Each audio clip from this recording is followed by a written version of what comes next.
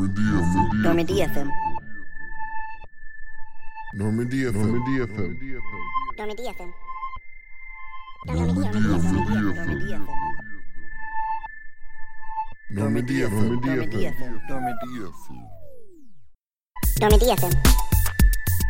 Normandy FM. Normandy FM. Normandy FM.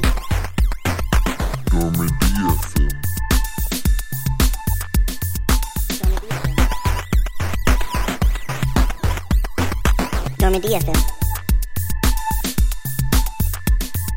Normandy FM. Hello and welcome to the one, the only, the greatest Mass Effect podcast in the Mass Effect galaxy. That's right, we broadcast through the actual game. You can get us in the game. Just input a really cool code on the galaxy map, and you can listen to Normandy FM. I'm not going to tell you what the code is. You have to find that out for yourselves. Plays to the Normandy ship, like the Normandy's loudspeakers. Yeah, it's great. Kenneth Shepard, as always, alongside me, Eric Van Allen. We're very happy to have you here. We are wrapping Mass Effect 2 today. I mean, we kind of already did. We did all the main stuff, but there's like one thing we should probably go take care of that Hackett asked us to do a while ago, but it doesn't seem that big. Doesn't seem that important. You know, just check it off when we get the time, you know. We gotta go help out his friend who got caught by the Batarian police in a bad part of the galaxy, and apparently She was not supposed to be. Yeah, and apparently she was looking for the Reapers, and we have to go alone because Hackett is super, like, he's playing this one close to the chest. He doesn't like what's going on here, and so apparently he literally only trusts Shepard to take care of this. So we are, as Jason Derulo would say, flying solo. Riding solo. Yeah. Well, we're flying solo. We gotta fly. Well, do you fly in space? Does that count? Like, what do you do in space? I don't think that's flight. Because I think flight implies that there is wind, right? Like, that there is, like, gravity and you are floating in some way. Like, in space, aren't you just, like, moving? Propelling? Thrusting? Riding. We're thrusting our way through space over to... This is a Mass Effect game, so... What was it called again? When Hackett said this name, it made me laugh because I thought he said Aratoot. Good lord. I think Aratote. So we gotta go take care of this, and I'm sorry, I'm laughing because I have the wiki open as I do now to help me keep track of things as we move through. I didn't realize that the screen you open up to talk to Hackett in your room is the one that's right next to the model ship display, which I always forget that Shepard is a massive nerd and collects, like, Gunpla and stuff like that, but it's pretty good. So we're gonna land down, and this prison already seems pretty bad when we get there because there's just dudes being tossed to Varen to die. Just, yeah, so it's already bad conditions. But, Ken, this is a lot of things that I didn't like was this DLC. I'm gonna be honest with you. All right. I did not have fun for the large majority of this DLC. Mostly because we talked a lot, especially this last episode and the one before it, about how Mass Effect really shines when you're not shooting and when you're not doing the things that you always do in Mass Effect. And every time in this DLC I thought they were going to do something interesting, they instead just made me shoot things and then hit buttons.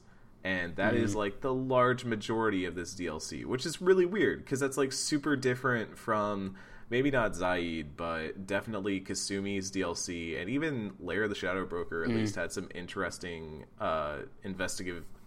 investigative stuff. And I always get it mixed up with some of the stuff that happens in Mass Effect 3, too, because Mass Effect 3 has some brilliant DLC that really goes out of its way to give you interesting things to do that aren't just combat. And this is the one where I was like, cool, we're just this. It reminded me of Mass Effect 1. Let me put it that way. The design of this mission reminds me of Mass Effect 1. So tell me how you felt about it. Even when it was kind of like breaking stuff up, it felt like it felt pretty artificial. Like it was a lot of busy work. Like there are points where you have to like redirect gas and like through valves to clear paths, and then there was even a weird point where like you have to do these like crane things to, like move obstacles out of the way. So and again, yeah, you're right that it's like very Mass Effect 1. It is very like outside of common action. It's very standard stuff. It's not stuff that sticks out in the grand scheme of things, and it is an especially weird note to go out on. Like all things considered, like as you mentioned, all the other DLC they've had, maybe with the exception of like Zaid, and I mean some of the stuff we never covered, like the vehicle stuff was maybe a bit different, but this is supposed to be like kind of like, you know, the last taste you get of this game before you move on to the next thing. So it was, at least like for the first half, that is a little strange that they kind of threw like the most generic mission they possibly could into the mix. Yeah, I would even say for the large majority of the mission, this is a very bog standard Mass Effect 1 thing, but we will get to that because first we gotta rescue Kenzin, and as we get there, we're kind of getting like little tastes of what's going on. But once we rescue her, she basically tells us, "Hey, the Reapers are coming, dude. They're gonna show up like days from now, and we're gonna go shoot a planet into the mass relay to stop that." So we bust Kenzin out of prison in what is an extremely boring prison break. I hope I don't sound too So I'm really happy to be here. Yeah, well, first of all, if you can't tell from my voice, I'm like mega congested right now. So I love talking when I'm literally like a giant head full of mucus. But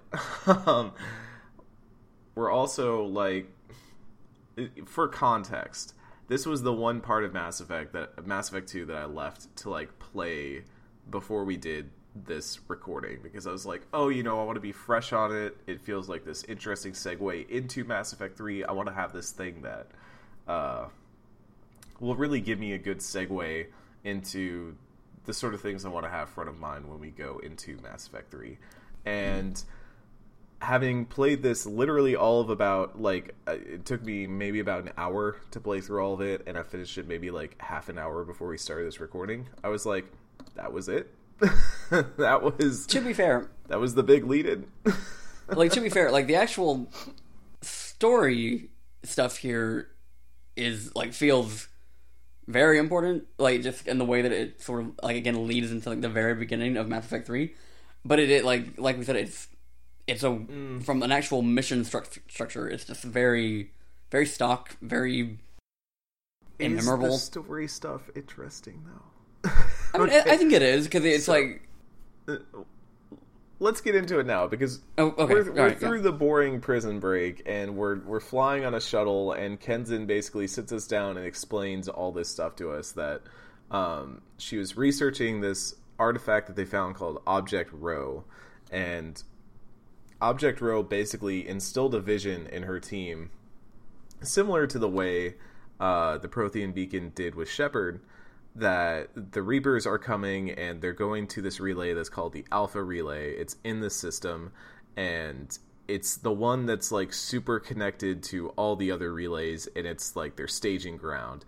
And she realized that if they destroy this relay, then they can take it apart, and it'll take a lot longer for the Reapers to actually arrive, and it'll take even longer for them to get to mass relays that they will then be able to access other systems with, which is something that there's probably details in the codices about this, but is that how you say it? The codices? I don't think codexes is right.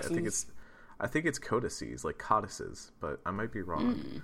Send in a correction if you think the way I say that is wrong, please.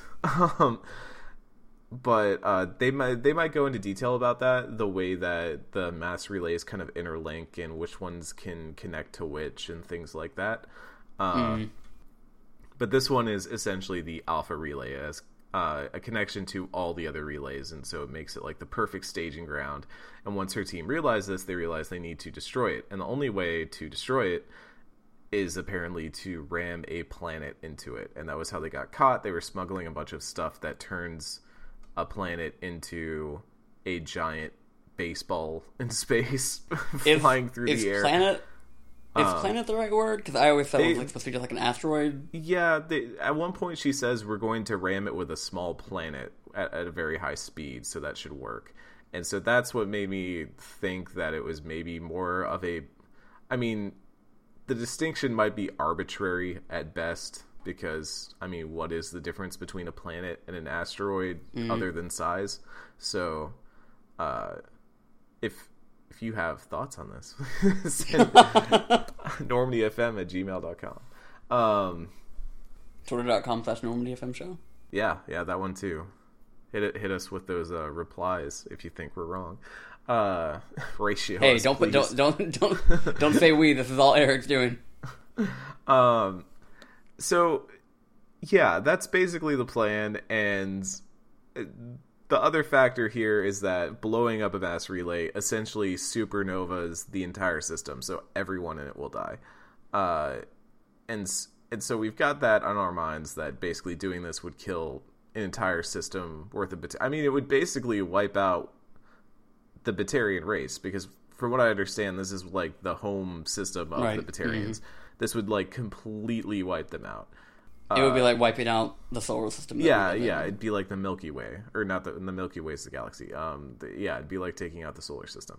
Man, I should have done some astronomical research at some point during this podcast. We got a whole season left, though. You're good to do that. I know, right? So we get to the base, and then we're kind of hanging out, and Kenzin takes us to the object row. Immediately, I'm like, okay, there's all these locked doors that are here that says you can't access this now, and there's all these people standing around. Like, I know where this is going. And then we get to object row, and we get blasted with the vision. Well, we also see their big old countdown timer that's like 2 days until they get here. And then we get blasted by the vision, and when we come to curse Kenzin for her predictable but inevitable betrayal, she's actually indoctrinated. Her whole team is indoctrinated. They just kept object row in like open air for some reason. It's just hanging out, this giant like what looks like they cut the bottom of a Reaper off. I think they cut off a Reaper's ass, and it's just like hanging out. And they're going to kill you because they have to stop the project from happening. And this is kind of where I lost the thread of this DLC, because Ken, I understand that at some point I have to suspend my disbelief to allow for drama to happen and for, you know, this stage play to work. But if the Reaper's plan was really to use an indoctrinated Kenzin to stop Shepard from doing this, why didn't they just fly the shuttle anywhere else? Or, I don't know, like, lock Shepard up or something? Why did they take Shepard to the object row with all of her guns in, like, a place that is easily defensible?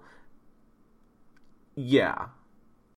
Well, from my understanding was that they wanted Shepard, like, alive. They wanted to preserve their body for some reason. Also, like, I mean, the blast does sort of like injure them in a way. Like, I mean, I don't know that it's reflected in gameplay, but it is like disorienting to them. It hurts them. And I think the plan was to sort of, because like now you literally just played this, like the scene itself is sort of like, so yeah, we do like a whole wave defense thing here, and then if you get all the way to the end of it, survive the whole thing, it just blasts you, and it's like, you're down now. you and if you lose it, like generally, they, you know, you get the kind of the same situation where they. Yeah, and so I'm kind of like, if your goal was to make this thing not happen, also, if all these people are indoctrinated and this thing is already set up, why aren't you, like, dismantling the thing anyways? Because we're led to believe that... Well, finish it off. We're led to believe that this has been a plan for some time, right? We're led to believe that this is the idea, and that everyone there is working indoctrinated for the Reapers. They've been slowly indoctrinated over time by the Reapers, and by this point they have pretty much lost all control over their actual selves, and they are just full on like Saren indoctrinated. So if not then maybe during the 2 days as we learn when Shepard wakes up that we have been sedated. Why didn't they just get rid of the big red button? Like, oh. Well, the thing is, as we've come to learn at this point, indoctrination isn't quite as direct as that. It's not like you necessarily are immediately controlled and like you're basically a puppet. It's more just like a gradual deterioration of your psyche, and then... But it's enough for a scientist to sit there shoving sedatives into Shepard for 2 days straight. You think it'd be enough to just, like, command a dude to go pull some wires out of a console? Yeah, I can... My suspension of disbelief is only goes so far, but it's kind of like...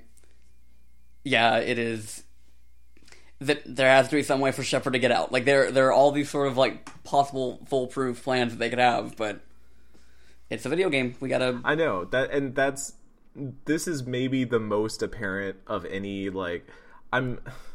BioWare doesn't fall into this writing trap so often, which is maybe what's surprising me. And it happened only one other time in this game, actually, in Mass Effect 2, which is when you're on the prison planet with Jack, and you basically walk... Or, not prison, it's like the satellite. It's the Jack recruitment mission. And you walk in, and... the guy's basically like, hey, here's this cell. Get on in there, Shepard. You don't have a choice. Just walk in the cell, totally chill, just drop all your weapons and armor and walk on in. And I remember, like, every time I've played that, I've just been like, what did this dude think was going to happen? He's got, like, 3 fully armed people with no real reason to want to listen to him, who can easily kill all of his mercenaries, and his cunning plan was to, like, just tell you to do the thing he wanted you to do and hope that you did it. Like, that's kind of like what's happening here. And so, yeah, I'm not crazy about this story, if you can't tell. I mean, that in itself, there's, all the pitfalls that it falls into. What, personally... I like about Arrival is more like which we are leading up to. Obviously, it's the way it ends and the way it sets up Mass Effect 3 specifically, that's which we can get into now. Yeah. So we get through this whole thing, and we've been skipping over what is essentially a lot of combat and stuff where there's elevators and you're holding off waves of dudes and you have to shut down doors, and then once you're in this place, you have to run around and do like some cooling rod things and stuff. There's a lot of just combat situations that feel like they have an added layer of busy work on top of them. But then after a while, we eventually get to the point where we have not only initiated the project and sent the asteroid hurtling towards the mass relay, but we also stopped Kenzin from overloading the reactor, which would blow up the asteroid and stop it from happening as well. And during this time, we've kind of gone through logs and we've heard all the... At this point, the things we have heard a lot, we're slowly becoming indoctrinated. I hear the whispers. There's scratching on the walls. I'm going insane and stuff like that in all the logs. And then we get to Kenzin. Now, Ken, I will tell you just straight up, I shot Kenzin. Like, come on. Fair. Very fair. That's what you do. That person's indoctrinated and holding a detonator. If anything, I'm just mad that Shepard didn't shoot better. Like, come on, winging her on the shoulder. Like, please, Shepard. But then it kind of blows up, and we got to make a last minute run for a shuttle, and then the shuttle doesn't. The last shuttle takes off. Before we get to the shuttle, we got to talk about like the one instance that it gives you something that is like. There's a choice to be had, but it's like doesn't really matter. But I still feel like it says a lot about the person who makes the choice anyway. Yeah, you're right. I did miss this part. We as we initiate the project to send the asteroid hurtling towards the mass relay, we get the option to either try and warn the Batarians who live in the system to get out, or call the Normandy for evac. And I chose to warn them. I did not know it would be, like, fruitless, essentially. But Right. That is what I did. Because that felt right. It felt like the right thing to do. It is like one of those, like, it's more of like a character defining moment for your Shepard, like defining priorities and just like, you know, are you, like, what level of dick are you, basically? And I there is a part of me that kind of likes that you can't really save everybody, but if it is, that is the renegade in me, I guess. It's kind of like, no, there needs to be, like, this is the thing that we have to do, but, like, there's not going to be this, it's not going to be tied up neatly with a bow. Like, we gotta kind of live with the consequences of what's about to happen. Yeah, so we try to warn them, but it gets interrupted anyways. We basically learn that the communications array is not, like, we're not able to reach out beyond.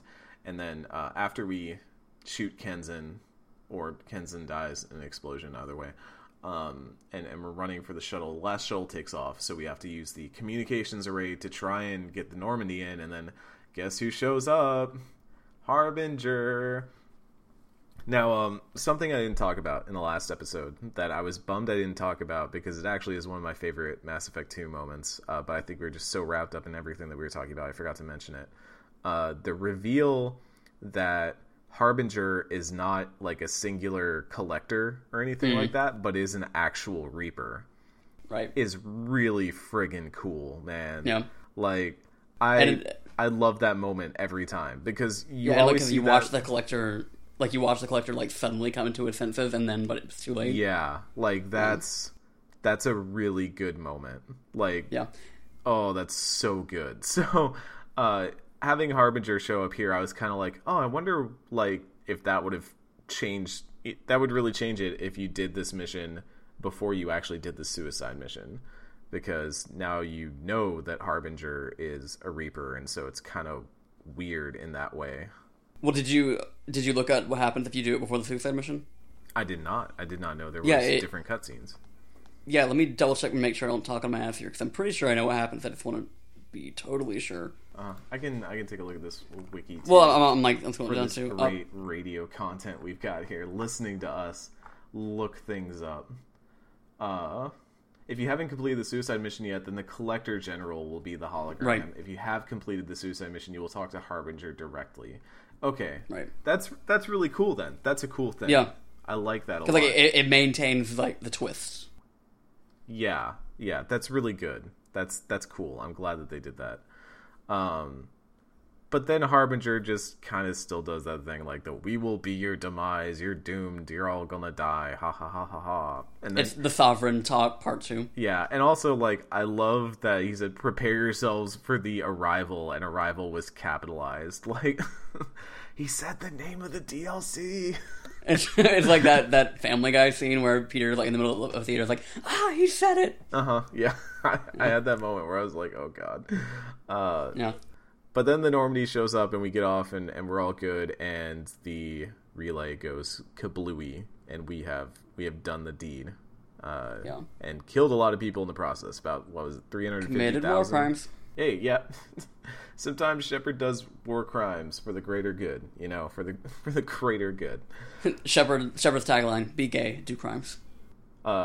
I did not know this, by the way.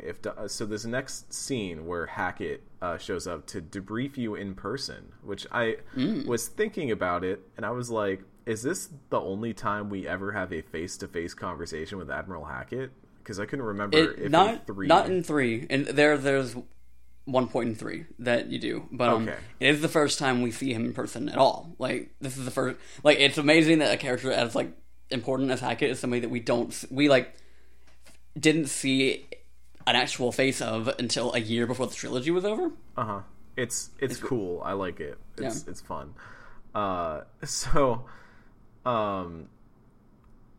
He's talking to Chakwas, unless if Chakwas is either missing from the attack on the Normandy. So if you're doing this mission after people have been abducted from the Normandy, or she's dead from the suicide mission, it'll be Joker talking to him. That's cool. That's a nice little thing. But I just like the idea that your entire crew has been kidnapped, and you're like, Yeah. wait, no, I gotta go take care of this real quick.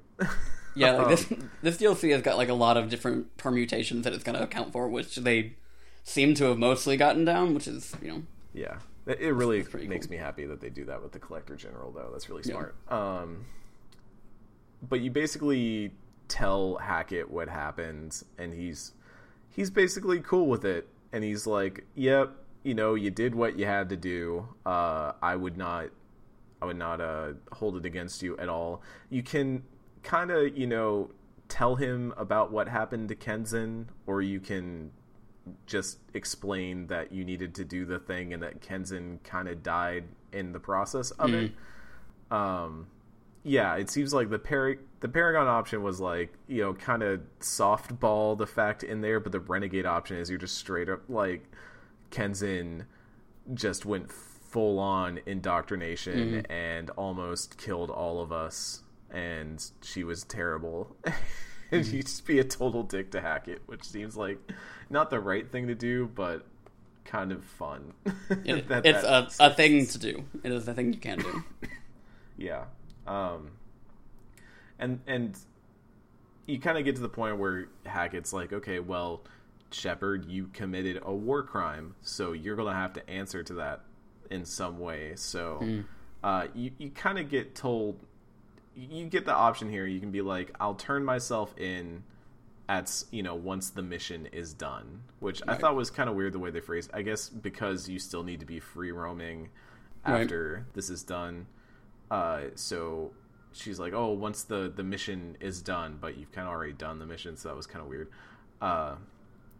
If you just are kind of like, oh, you know, thanks for delaying, he just walks away, and then you can also just kind of, you know, argue with him and say it's bullshit. But yeah, and also it ends with him saying, "You did a hell of a thing, Commander," which was maybe just the weirdest note to end this DLC on, was him being like, yeah, you're going to be tried for war crimes.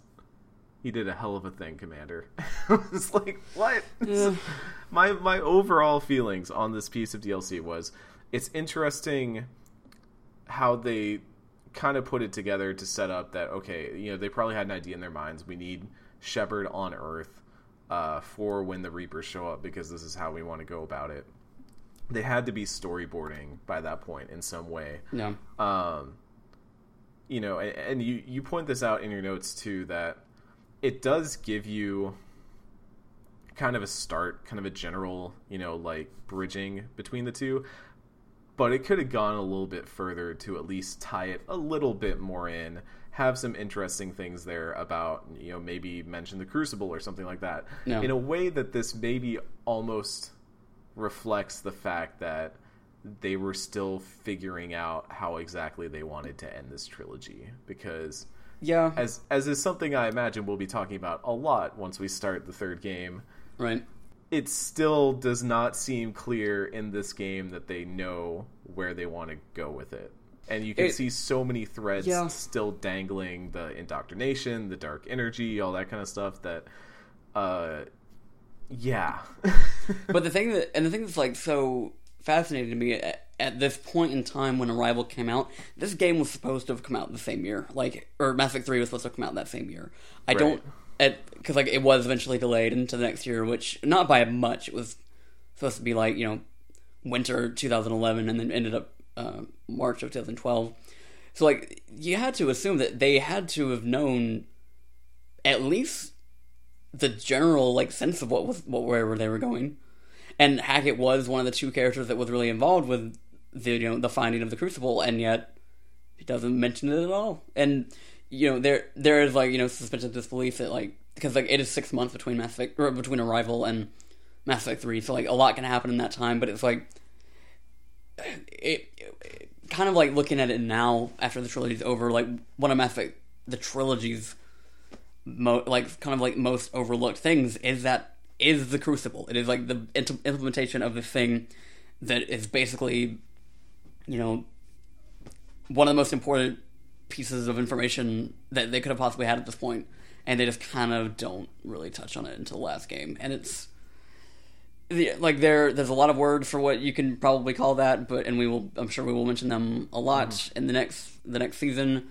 But yeah, it's such a weird choice, knowing, at least like just from what we know on the outside about the development of that game and relative to when they were finishing up this DLC.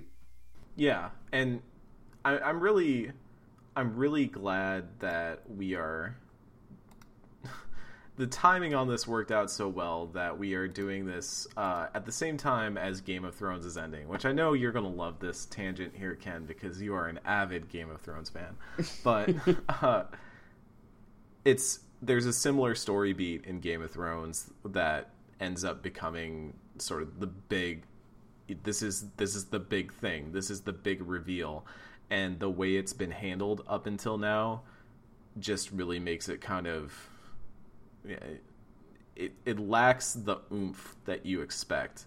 And in the same way that I often wonder when I was watching Game of Thrones, I'm like, does this guy even know how he's going to end this story? Like, he has this theoretical big bad setup, but does he have a concrete idea of what are the factors that need to happen? What are the things that need to go down? And again, like, that is the hardest thing I can't imagine as a fiction writer, trying to wrangle that. Because even when you read like early Harry Potter, how do you read Sorcerer's Stone or Chamber of Secrets and start to think like, how is this all eventually going to play into what happens in the 7th book? And a lot of this, like, that's the reason why those books got longer and longer and longer, because you needed to find ways to write that stuff into the story in a way that made sense. And so these are the things I'm going to be thinking a lot about going into Mass Effect 3. Just the way that we write long series and the way that we end long series, because that's what Mass Effect 3 is. It's a game of endings. It's a game of goodbyes and partings. And that's the thing that, like, just to like kind of quickly touch on this before we move on, that's the weird thing about video games versus books, is that you can make a small, like a DLC where you can insert those things without having to be in, the main $60 video games that you put on shelves. And that's like, it just seems like such a missed opportunity here. I did not expect to be so negative on this DLC, but it really does just kind of feel like almost like a whetting of the appetite, which is really what it should be. Yeah. It should be this thing that, Mass Effect 2's been out for a little while. You want to build up some hype for Mass Effect 3. So you put out this thing that's like, oh, get excited. This is all the stuff that's going to lead into it. But I just feel like they could have taken one extra step and just gone a little bit further, and it would have felt a lot better. And also, you could really tell that they did not want to spend too much money on making this, because not only are you completely by yourself, so the only voice actor they had to get back was Shepard, but Joker does not speak at all. Right. I super noticed this when the voice that came in over the comm relay tower was some random dude who's just like, Normandy coming in for approach. And I was like, aren't all the guys here are either like dead or indoctrinated? Who just talked to me? Then that's a weird thing, because like, I don't really know what like the legal stuff is about that. They could have just picked like some random soundbite that Seth Green recorded like for the game proper and just put it in there and it would have been fine. But I don't know what the legality of that is. It's so there are only 2 characters in this DLC that speak again at all in any of the rest of the game, and it's Hackett and Shepard. So there's definitely a part of me that was like, maybe the reason you're by yourself is because they didn't want to have to record new voice lines for all the squad mates and stuff. Yeah, and they did that a few times, because like Lair the Shadowbroker doesn't have new voice acting for any of the squad mates as well. Right. And then like nobody speaks in Zaid's mission, and nobody's there for Kasumi's mission, and But then Mass Effect 3 is like kind of the point where they started to like really invest in DLC, because they like every DLC that somebody's in, except for like Omega where nobody's in, but that's a whole other thing. But like Citadel, Leviathan, From Ashes.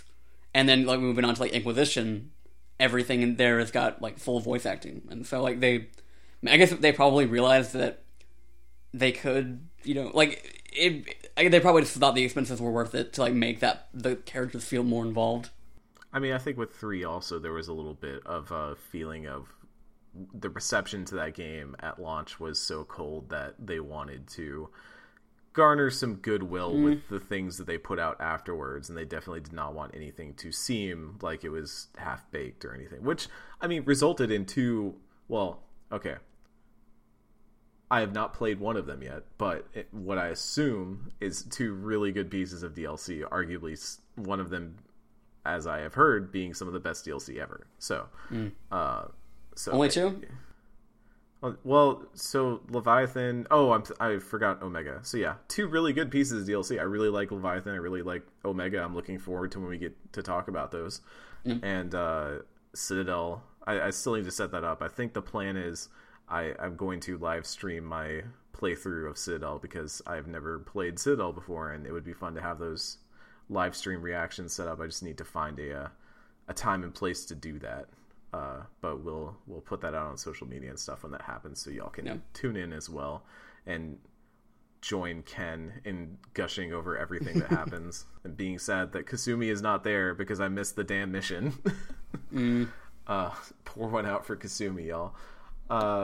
We're going to close this episode out with a viewer question that was sent in to us by Rain. Thank you for sending that in and being a patron and supporting us in all that we do. If you want to support us, you can always head over to patreon.com/normdfm, where you can help us take care of hosting costs and get us up to those tiers where we can start doing some of these other BioWare games. You know, we've got Andromeda on deck, I believe now. I think is it set now that we're doing Andromeda, or are we just a little bit shy of it? We're a little bit shy of it, but we're pretty close. Like, could very reasonably get to it. Very reasonably. And then after that, we've got Dragon Age. So if you, like me, have been thinking of Dragon Age Inquisition a lot recently, you can help us get there. And we've got some other ones in there too if you'd like to support us. Always happy. And you get to send in awesome viewer questions like Rain did.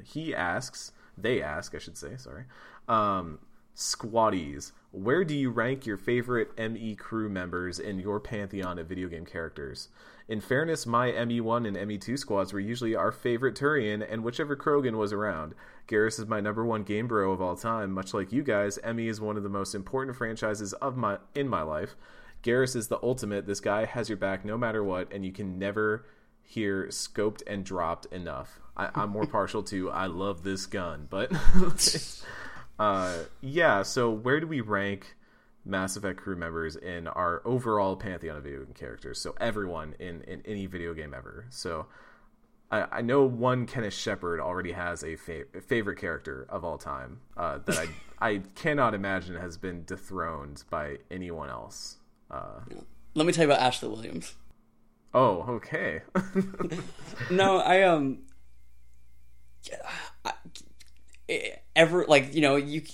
God, okay, where do you start? So, for me, Kate Malenko has always been this incredibly important character to me. Like, the only... Like, if I were to, like, you know, make a list of, like, my top five favorite pre-written characters, I'll make that caveat there. Like, yeah, I think compared we have to, like, to make that caveat. Yeah, because, like, Shepard himself would be, like, number one for me. But, like, Right. pre-written characters, like, there's maybe, like, two others that, like, come to my mind that I would hold in my heart as close as him, which would be, like, Junko from Danganronpa and, like, Joel from The Last of Us. Some, like, people like that. And, like, that character was, you know, his relationship to my Shepard was something that came into my life at a very, very crucial time in my life. There's actually writing about it on the internet somewhere on any website that we don't talk about anymore. And so, like, in terms of where he ranks, like, up at the top, like, maybe tied with Junko if I had to, like, if you put a gun in my head.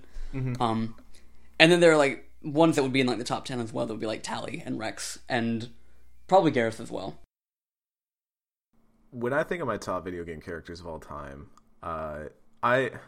it's hard for me because I rarely get attached to specific characters as opposed to maybe like the overall story of a game. Like I love the story of The World Ends With You, but I don't think there's any like character. I love Neku, but I don't think that he would necessarily be like one of my favorite characters of all time. So when I think about the characters that really resonate with me, I've always liked 2B and A2 from Nier Automata are definitely characters that resonated with me. I did not like 9S that much. That might be a little shadow self, who knows, but it's those characters especially resonated with me. I like the way that they were written. I like their motivations, and God, see, I'm trying to think about characters that I care enough about. Like the way I think about it is like, would I have memorabilia of this character? You know, would I put a poster of this character on my wall? And Yeah. my frequent answer to that is I don't have characters that are like, you know, I have like my fighting game mains who I do feel a sense of connection to. Like, Yeah. you know, I have a soft spot for whenever I spend a lot of time just getting to learn a character in a video game, you start to develop an attachment to that. So I definitely have, like, you know, you look at Street Fighter and I have characters like Juri and Cammy and most recently Cody that I really like. And you look at, you know, in Smash, Captain Falcon. I've been playing Captain Falcon for a very long time. Yeah. Only recently did I switch to a different character. And but when I think of actual characters, I mean, I'd have to probably... That is kind of like the weird distinction you got to make with some things, because like I have like a lot of attachment to like my mains and things as well, like Ryu from Street Fighter, like Soldier 76 from Overwatch, and the Green Arrow from Injustice, but I think that's more expanded into like he is an actual character that is written in things, because like you get attached to things, but that are to a certain extent just like mechanics with faces in some games. And so, like, that is, like, a whole other category that I wouldn't necessarily put Ryu on, like, a list of top 10 characters, even though I do have this great attachment to him just from playing as him in those games. But, it's not the same as something like, you know, like the ones we mentioned from Mass Effect or other games.